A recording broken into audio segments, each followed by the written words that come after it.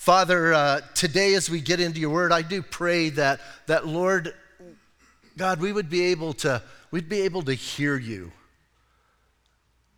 I believe this is one of the, quote, harshest places in Scripture that we go through, and yet, Lord, it's necessary.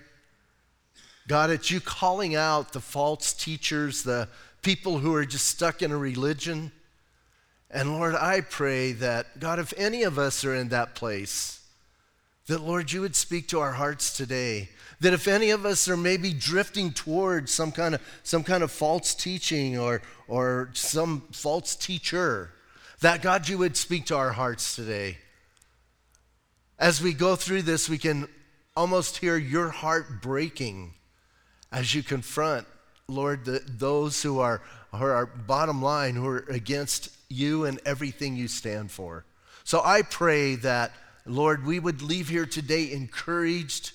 God, we would leave here maybe even challenged in some ways in our faith, that we would be determined to know you and determined to love you. So God, I ask that you bless this time, that you be glorified in it, and we pray these things in Jesus' name. Amen. Listen to these words. Hypocrites, blind guides, fools and blind, serpents, brood of vipers, whitewashed tombs, sons of hell, robbers, self-indulgent, full of hypocrisy and lawlessness, and murderers of God's people. Those are some pretty strong words, and listen, those are words that Jesus spoke to a group of people. And when I hear those words, when you just kind of take them out and you just say them, it sounds pretty intense. And I believe this was the most intense that Jesus ever got with those who were false teachers, those who were standing for things that he didn't stand for. And we have to remember the context that there's a huge crowd around him. This wasn't done in some corner. There's a huge crowd. Remember, he's just talked to the multitudes and told the multitudes to stay away from these guys. And now he's taken the opportunity to address these guys and tell them exactly what he feels about them. But here's the important thing. He doesn't just leave it there. When we get to the end, we're going to find out, man, Jesus cares about them. And it's not that he just wants to come against them. He wants them to change. He wants to see a change in their hearts, a change in their lives, and a change in their ministry. And how else will somebody change if we don't confront them? So remember, Jesus has just talked to the disciples and to the multitude. And then we get to verse 13, and I kind of look at it this way. He's talking to this crowd, and then at verse 13, I kind of envision he turns and he looks at that group that's kind of in their little holy huddle, and then he begins to speak directly to them. And 13, he says, "But woe to you, scribes and Pharisees, hypocrites, for you shut up the kingdom of heaven against men, and for you neither go in yourselves, nor do you allow those who are entering to go in." So listen, man, Jesus is looking at them and he's letting them know, man, they're like the opposite of everything he's doing and everything he stands for. An interesting thing, if we go through, I count 8 woes. Some people only count 7, and we'll talk about that in a moment. But if we go through these woes, do you know what they parallel or kind of contrast to? The Beatitudes. In Matthew chapter 5, verse 3, Jesus says, "Blessed are the poor in spirit, for theirs is the kingdom of heaven." Here, these guys are the exact opposite of being poor in spirit, and they're arrogant. And they think they got it, and they think they think they can earn their way. They think they're in because of what they've done and who they are. And he says, man, here's the worst thing, is you're shutting up heaven from others. And I think that's the thing. If you're in love with Jesus and you're in love with God's word, I don't think there's anything as painful as those who are false teachers and putting burdens on people and telling and technically shutting the door to heaven to others. And Jesus says, man, listen, woe to you guys. When he's saying woe, it's not like he's groaning, it's like he's saying, man, it is bad. And then for him, we're going to see 7 times he calls them, or 6 times he calls them hypocrites. So he lets them know exactly where he's at, and he tells these guys, man, listen, you're shutting up heaven. And here's the thing you and I need to ask ourselves. In our ministry and in our lives, are we stepping stones for those to come to Christ, or are we stumbling blocks? Because we're going to be one or the other. We're either going to be those who are going to influence people for good and influence people to know the Lord or grow in the Lord, or we're going to be in the way like these guys and shut up heaven against them. So then verse 14, now if you have the New American Standard, it's bracketed. If you have the NIV, the ESV, one of those, verse 14 is not even there. And verse 14, there's a big controversy, and it kind of cracks me up. Like, I appreciate what's called higher criticism or textual criticism, when they begin to look at things and they want to compare them and make sure that we have an accurate translation and accuracy is from what's written down. But sometimes it gets a little like, ugh. The whole thing is verse 14 in some of the older manuscripts is not there. And so they came to the conclusion that because of the newer manuscripts, that somebody kind of just messed up and added verse 14. Now, I don't know how you mess up and add a whole verse, but that's kind of the conclusion they came to. And so a lot of them left it out. But here's the crazy thing. In Luke chapter 11 and Mark chapter 7 or 8 or 9 or 10, just read Mark. This exact thing is there. So it's not like Jesus never said this, so I'm thinking, what's the big deal? Like, why do you freak out over it? And I know some of you now are gone off on some bunny trail and you're thinking about those things. Come back. Because and here's the thing, most of the commentaries I read said, since the textual critics believe it's not there, I'm not even going to mention anything about it. And I'm going, what? You're no help to me, right? So I'm going to talk about it. I'm not going to ignore it because I believe it belongs there because it's spoken of in the other synoptic gospels, and I think it fits. So we're going to do 14 like it's there. If it's not there in your Bible, just listen. In verse 14, he says, woe to you, scribes and Pharisees, hypocrites, for you devour widows' houses, and for a pretense you make long prayers, therefore you will receive a greater condemnation. Now, to me, verse 14 is one of the heaviest that he talks about because of what they're doing. Number one, they're ripping off the poorest of the poor. And that's horrible. I mean, every time, well, I haven't done it in years because it's expensive for me to watch Christian TV. Because I watch those evangelists and then I throw something through my TV and I have to get a new TV. But nothing grieves me more than when I hear these people say, send me your last dollar, send me, just send it to me and I will multiply it. And I'm thinking, you're lying and you're ripping somebody off and I don't like you. So I throw something at my TV.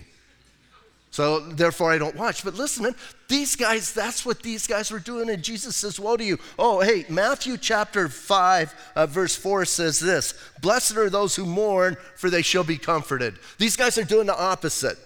And they're coming in when people are mourning and the most vulnerable, they're taking advantage of them.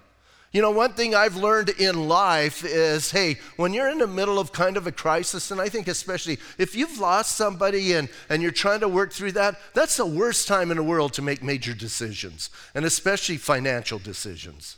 And these guys would come in. Listen to what the Pharisees would do. This is going to blow your mind. Here's what they would do. When a man died, the Pharisees would show up on the doorstep, and they would say this to the widows. If you really want to honor your husband's memory, make a donation to our ministry. Wow. That's disgusting, isn't it? Aren't you amazed that Jesus didn't just melt these guys? Like, I don't think I would have a conversation with them. I would just pick out 2 or 3 and just melt them. And then tell everybody else, repent. Right? I mean, that would be pretty effective, I think, if you did that. But also, these guys are the guys who, they make lengthy prayers. Now, there's nothing wrong if you're a long prayer. That's okay. But if you're a long prayer so everybody hears your prayer and knows you're a long prayer, then you get in trouble. I had a good friend. Man, he used to pray and he used to go on and on and on. I was praying with him one time and I did this. Stop. And he said, excuse me? I said, stop. We have been here like 8.5 hours. Stop. Just stop. And I didn't feel bad because he was real honest with people. We were at another prayer meeting and someone was praying really loud. And he went over to him and he went to him and he goes, brother, God is not deaf. And I thought, that's kind of rude. Why would you say that to somebody? So I didn't feel bad about saying to him, stop. And you know what really bothers me? This is a little bit transparent, and some of you may get uptight. When I sit down to eat, I believe we should say grace. But it's not a time to have your daily quiet time. I mean, I sit with some people and they go through a whole prayer list. And I want to eat. I want to eat now. This is not a time, and sometimes I've interrupted people. Did you not have quiet time this morning?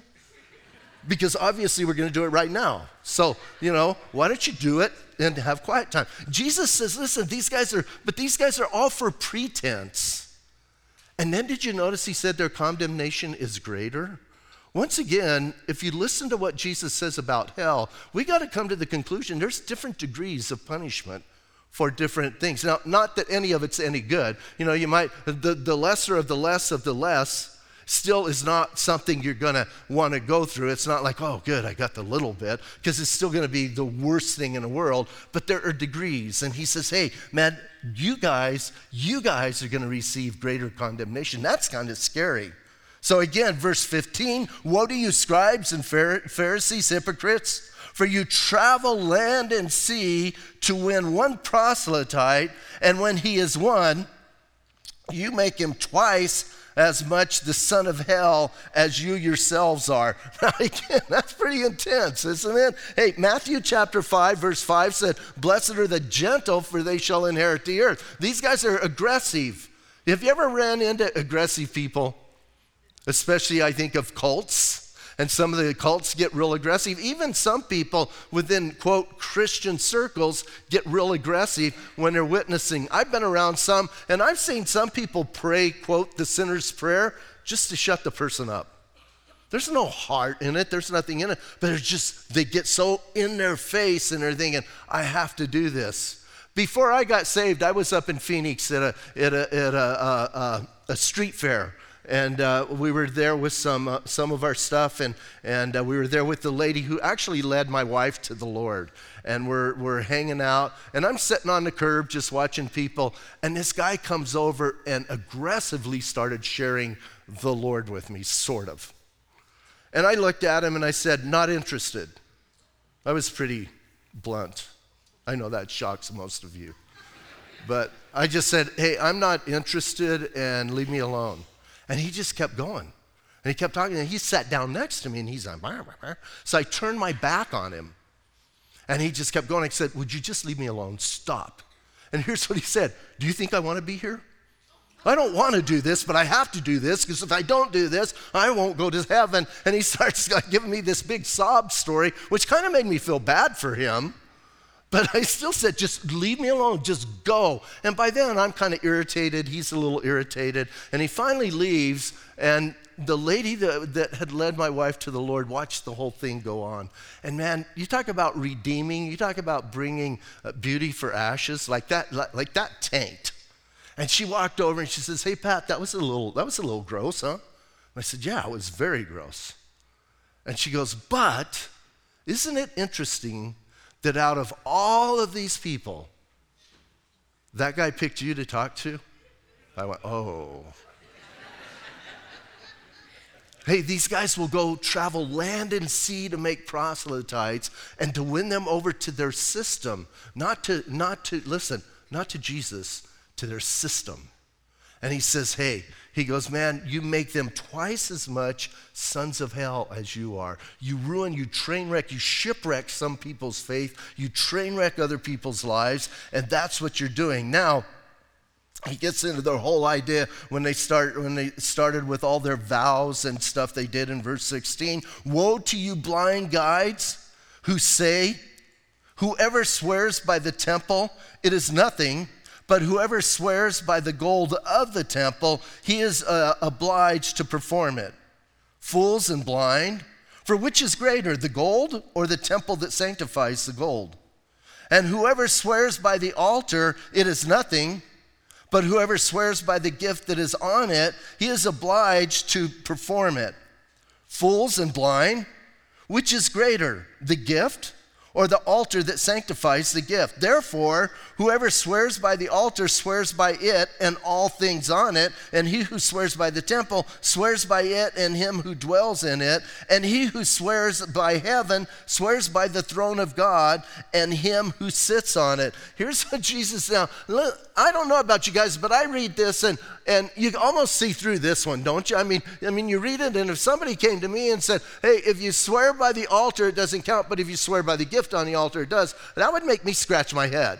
I mean, the whole time I'd be going, well, that doesn't make sense, because the altar is the thing that makes the gift what the gift is, right? Well, Jesus is saying that, and then in Matthew 5:6, it says, blessed are those who hunger and thirst for righteousness, for they shall be satisfied. Here's what's going on with these guys. They changed the rules.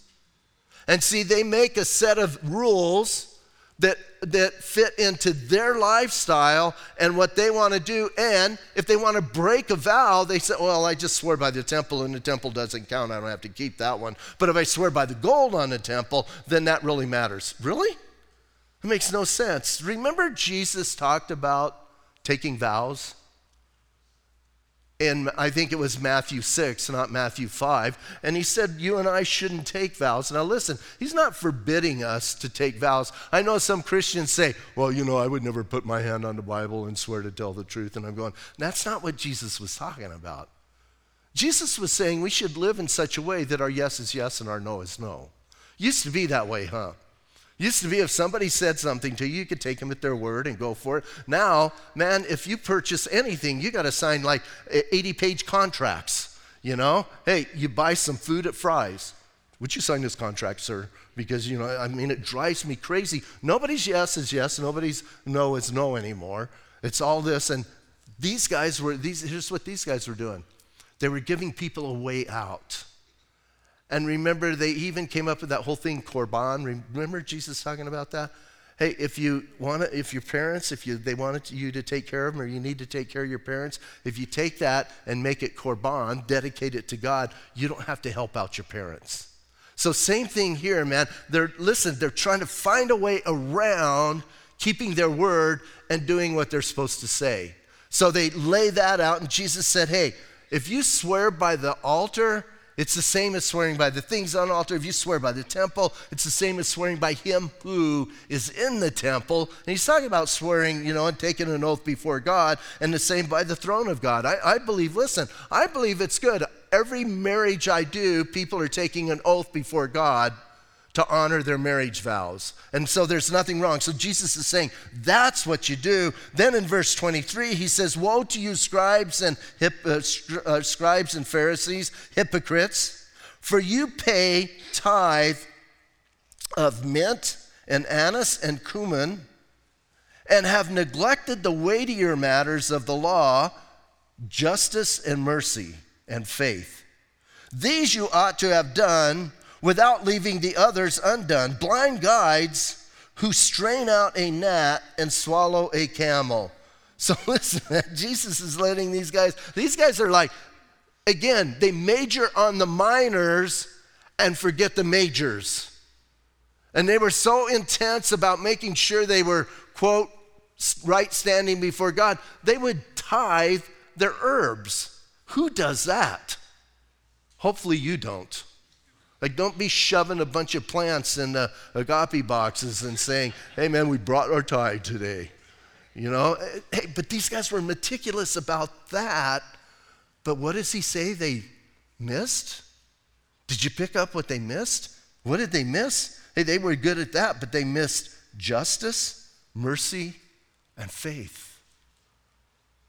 Again, Matthew chapter 5, verse 7, blessed are the merciful, for they shall receive mercy.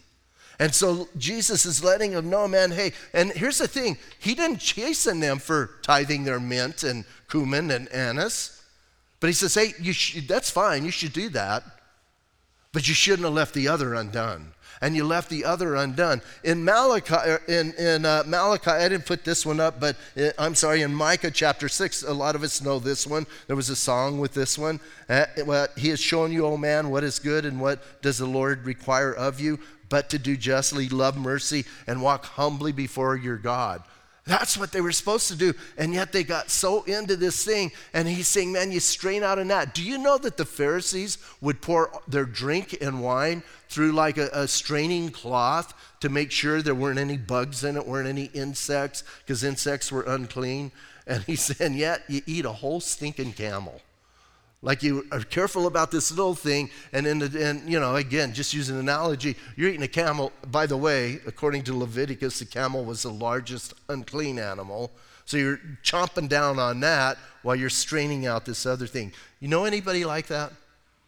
Hey man, sometimes we get to majoring on the minors, and it kills what the Spirit of God is doing in a ministry. When I hear people start, I'm thinking, why are you doing that? Hey, why aren't we standing up for what's right? And the minors, who cares? Who cares how somebody dresses when they come to church? Again, within modesty, I think you know my heart.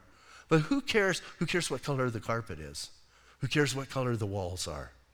And you play rock music? Yeah. Oh, the evils of rock. And people get all uptight. And all of that doesn't matter. And people who are uptight about that, you try and talk to them about the blood of Jesus and they don't even care. That's not important. Yes, it is.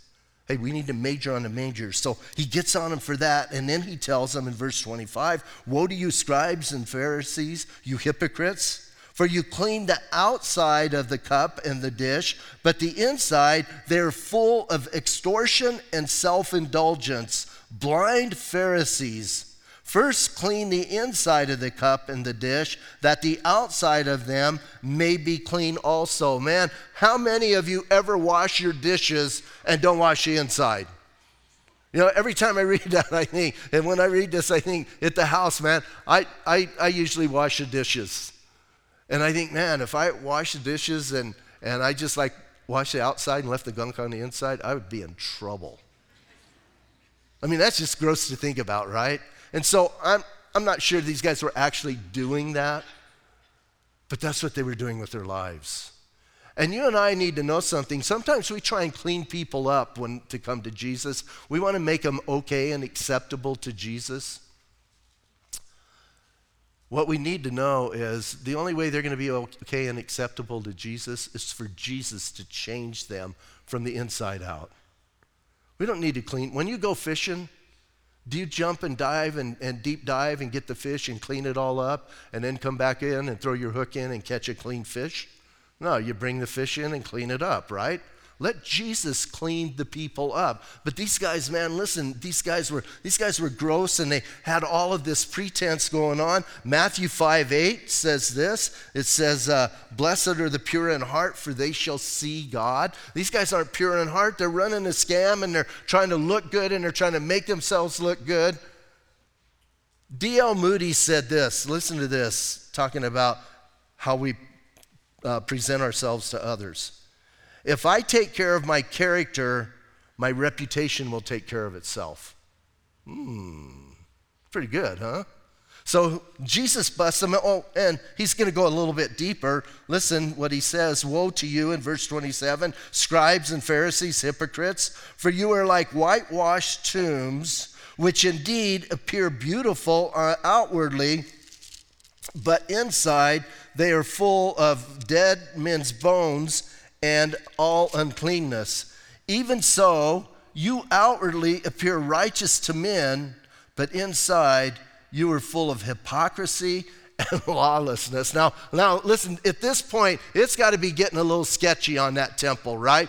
Don't you think those guys are like kind of gritting their teeth and they're thinking, man, this guy is pushing it way too. When he says something like that, now you need to know, remember what time of the year this is all taking place? During Passover.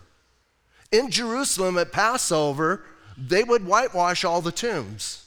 And they weren't doing that to show respect. They would whitewash the tombs. Why? Because all of these pilgrims would come in to celebrate Passover. We've talked about that, right? The city would swell to like 10 times its normal size. And all of these people are coming to celebrate Passover. If you touched a tomb, a grave, you would be unclean and you couldn't celebrate Passover. That would be a drag, right?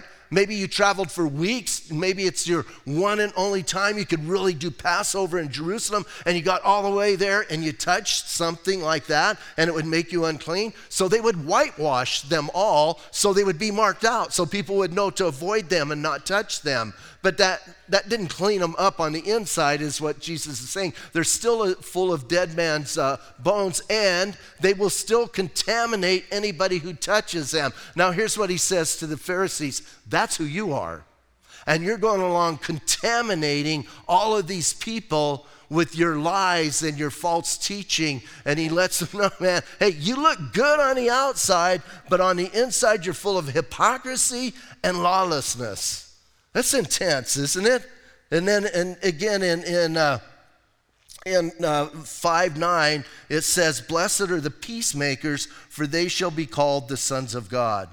Now in 29, we have the last of the woes. This is number 8 if you're counting, number 7 if you don't count 14. The last says, "Woe to you, scribes and Pharisees, hypocrites, because you build the tombs of the prophets and ordain the monuments of the righteous, and say, if we had lived in the days of our fathers, we would not have been partakers with them in the blood of the prophets. Therefore, you are witnesses against yourselves that you are the sons of those who murdered the prophets. Fill up then the measure of your father's sin or guilt, you serpents, you brood of vipers. How can you escape the condemnation of hell?" Wow. Now, listen, now he got into the whole idea of, hey, they killed the ones who came to warn them.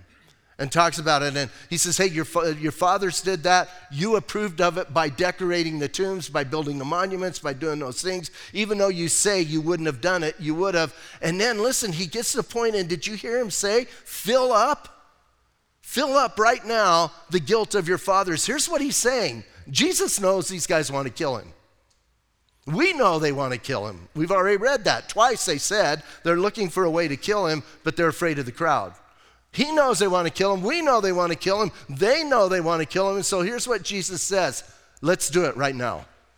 He's calling them out. I kind of like that. In today's vernacular, he'd say, let's go. Come on. And man, I think it's freaking them out. And then he says, you snakes, you brood of vipers. Didn't someone else call them snakes and brood of vipers? I think if you go back and you read Matthew chapter 3, there's this guy, John. Use the same terminology. And hey, when you're calling someone a snake and a brood of vipers, man, that's not good. That's not flattering terms. I don't know about you guys, but I think snakes are creepy. Like, I don't like snakes. I don't like to be around snakes. I don't like to see snakes. And I don't like to, a few people, I have some friends, they want snakes around them. I just think that's weird. Snakes are gross.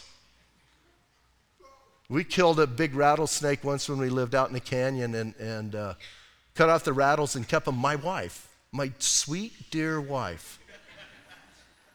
I would be out in the garage doing something and she'd come up behind me with those rattles and go, and I would jump and she'd go, oh, sorry. And she kept doing that. I'm thinking, you're supposed to be, what are you doing? I finally threw them away. I finally got smart enough to get rid of those things and do it. But man, snakes just like creep me out. And so, hey, here's what Jesus is calling them, a brood of vipers. And vipers were the worst of the snakes, right? And he goes, you're not going to escape the condemnation. And then he lays it on them. Look at verse 34. Therefore, indeed, I send you prophets, wise men, and scribes. Some of them you will kill and crucify. Some of them you will scourge in your synagogues and persecute from city to city, that on you may come all the righteous blood shed on the earth, from the blood of righteous Abel to the blood of Zechariah, son of Berechiah, whom you murdered between the temple and the altar. Do you hear what Jesus just said? Listen, he's saying, I'm going to send you guys. Now, I got to be thinking the 12 are standing there. And he says, I'm going to send you guys. I think they already know they're kind of chosen, right? I'm going to send you guys. You're going to murder them. You're going to crucify them. And you're going to scourge them. That's got to get those 12 thinking, right? Like, I think he's talking about us. And Jesus says, listen, you guys are going to do that because that's what you're going to do. And he says, then all of the righteous blood that's been shed on earth will come down on your head. From Abel, the very first martyr, right? Remember, Abel took the offering that was right. Cain didn't like it. Cain killed his brother. He says, all the way to the blood of Zechariah, the son of Berechiah. Zechariah is the last prophet. Now, here's what's interesting. There was a Zechariah right at the end before Judah went into captivity. There was a Zechariah that was a prophet. And a lot of the commentators say he's talking about that guy. Well, that guy's dad was Jehoiada, not Berechiah. And they go, well, it's just different names. And I'm going, and yeah, he was killed, but not between the porch and the altar. And so and they're going, well, we don't know if Zechariah, the son of Berechiah, the prophet that we read, was actually martyred. I think we do know. Jesus just told us.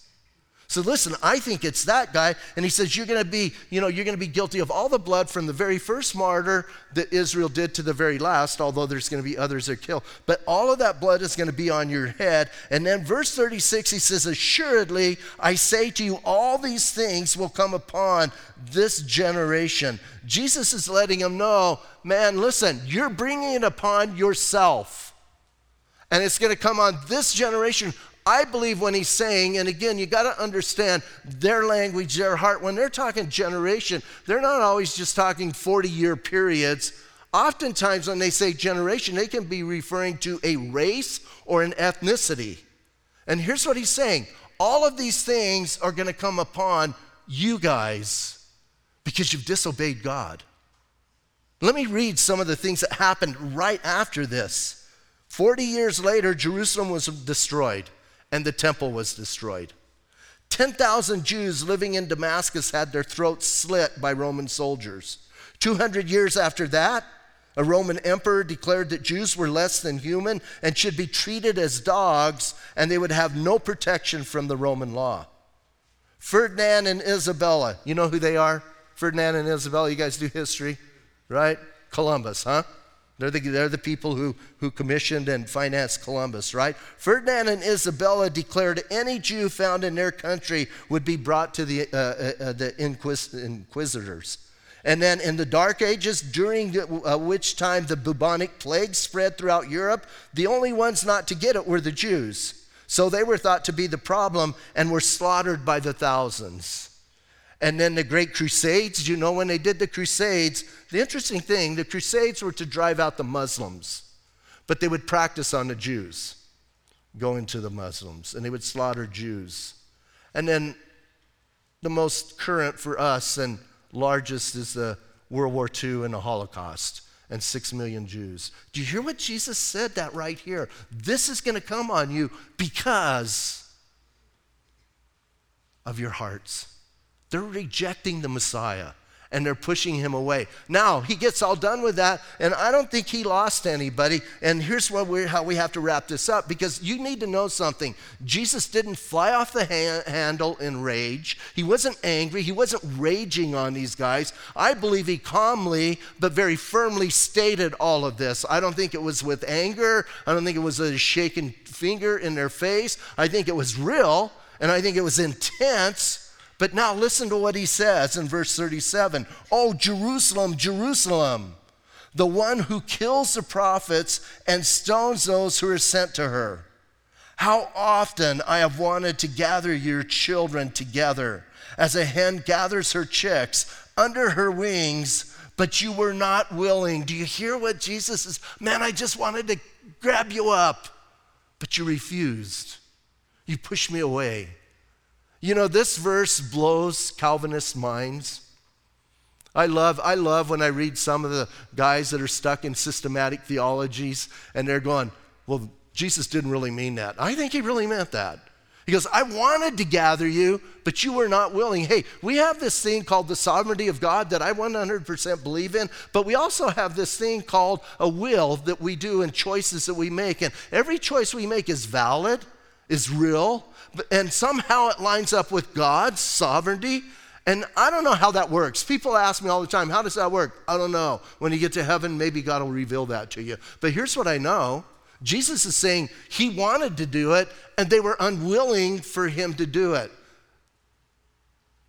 There is nobody alive who wants to be saved but isn't saved because Jesus isn't willing. People are not saved for one reason. They won't come to him. Period. Oh, I like the way Spurgeon put it. Spurgeon put it this way. It is the will of God that saves, and it is the will of man that damns. Another writer put it this way. Bottom line is that the ruin of those who are lost is not because Christ was not willing to save them, nor because they wanted to be saved but could not. They're in ruin because they would not come to Christ. And so Jesus, I wanted to gather you, but you were not willing. And then he says, see, verse 38, your house is left to you desolate. Here's an interesting thing. In the beginning of his ministry, he called it his Father's house. Now he calls it their house. Same place, temple. And it's going to be destroyed. In 40 years, it's going to be destroyed. It's left to you desolate. Verse 39, for I say to you, you shall see me no more until you say, blessed is he who comes in the name of the Lord. Now, I love that. Here's what Jesus is saying. He's not saying you're never going to see me. Here's what he's saying. You guys aren't going to see me until you change. What's he talking about? At the end of the tribulation, when he comes and he puts his foot on the Mount of Olives, then they're going to cry out, blessed is he who comes in the name of the Lord. Hey, the people already cried that out and everybody rejected it, but Jesus is saying, I'm coming back for you guys. Here's the thing, I didn't come to set up my kingdom right now. I came to build my church. And I'm going to build my church. And as I build my church, you need to know something. It's going to expand throughout the world, and the Gentiles are going to be part of that. But when I'm done building my church, when my church is finished, I'm going to take it up to heaven. And then I'm going to come back and deal with you again. And you're going to go through those 7 years of judgment until you are finally at that place where you want to cry out and cry out, blessed is he who comes in the name of the Lord. Jesus is coming back. You know, you and I need to know, and I hope you know this, God is not done with the Jews. It bugs me when people say that. He's not done. You know, there's 3 things that God tells us he doesn't want us to be ignorant of. Number 1, his work with the Jewish nation. Number 2, the gifts of the Spirit. Number 3, the rapture of the church. And what are the things we're the most ignorant and we fight about? Those things. I'm thinking, God very explicitly, let me read some verses to you. Romans chapter 11. For I do not desire, brethren, that you should be ignorant of this mystery, lest you should be wise in your own opinion, that blindness in part has happened to Israel until the fullness of the Gentiles has come in. He says, hey, it's just temporary until the fullness of the Gentiles. What is he telling us? I know I say this, and I believe it with all my heart. I believe there's a certain number of Gentiles that need to be saved. And I believe I'm talking mostly to Gentiles. If you're a Gentile here today and you do not know Jesus, you could be the one holding us up. I'm just letting you know. And you know what? Maybe today, if you will pray and accept the Lord, maybe right when you do that, poof, we're all out of here. Hallelujah, huh? But it's on you. I'm just putting the pressure on you if you're sitting here today. He says, until the fullness of the Gentiles comes in. But he says, listen, I don't want you to be ignorant. I'm not done with the Jews. 1 Corinthians 12:1. Now concerning spiritual gifts, brethren, I do not want you to be ignorant. What is one of the things the church fights the most about? Are the gifts for today or not? And I'm thinking, what? God says, I don't want you to be ignorant. He spelled it out in his word. And then 1 Thessalonians chapter 4, but I do not want you to be ignorant, brethren, concerning those who have fallen asleep. Yes, you sorrow as those who have no hope, for we believe that Jesus died and rose again. Even so, God will bring with him those who sleep in Jesus. Here's what he's saying. I don't want you to be ignorant about those who died. He says, Jesus is going to bring them when he comes, and we're going to go up and meet him in the air. Hallelujah, huh? If you will get saved today, whoever you is out there, because you're holding us up. So, hey, he's saying, man, that's going to happen. Don't be ignorant. And yet we fight and we're ignorant about those things. Pretty heavy stuff, huh? So Jesus is very concerned about false teachers and false teaching, but listen to the heart of the end of it. He doesn't want us just to beat on those people. Here's what he wants. He wants those people to get saved. We should be praying. We should be praying desperately for those. And then the last thing, man, saints, let's don't be people who major on the minors. Let's not worry about that stuff. But let's be people who major on the majors. Hey, to me, you pick on the person and work of Jesus Christ, that's serious. For this one reason, I know I'm not good enough to get to heaven. I know that. And if Jesus isn't who he said he was, and if Jesus didn't do what he said he did, I'm in serious trouble. And so I am going to defend that with every breath I have, because that's my hope. Let's stand up and pray.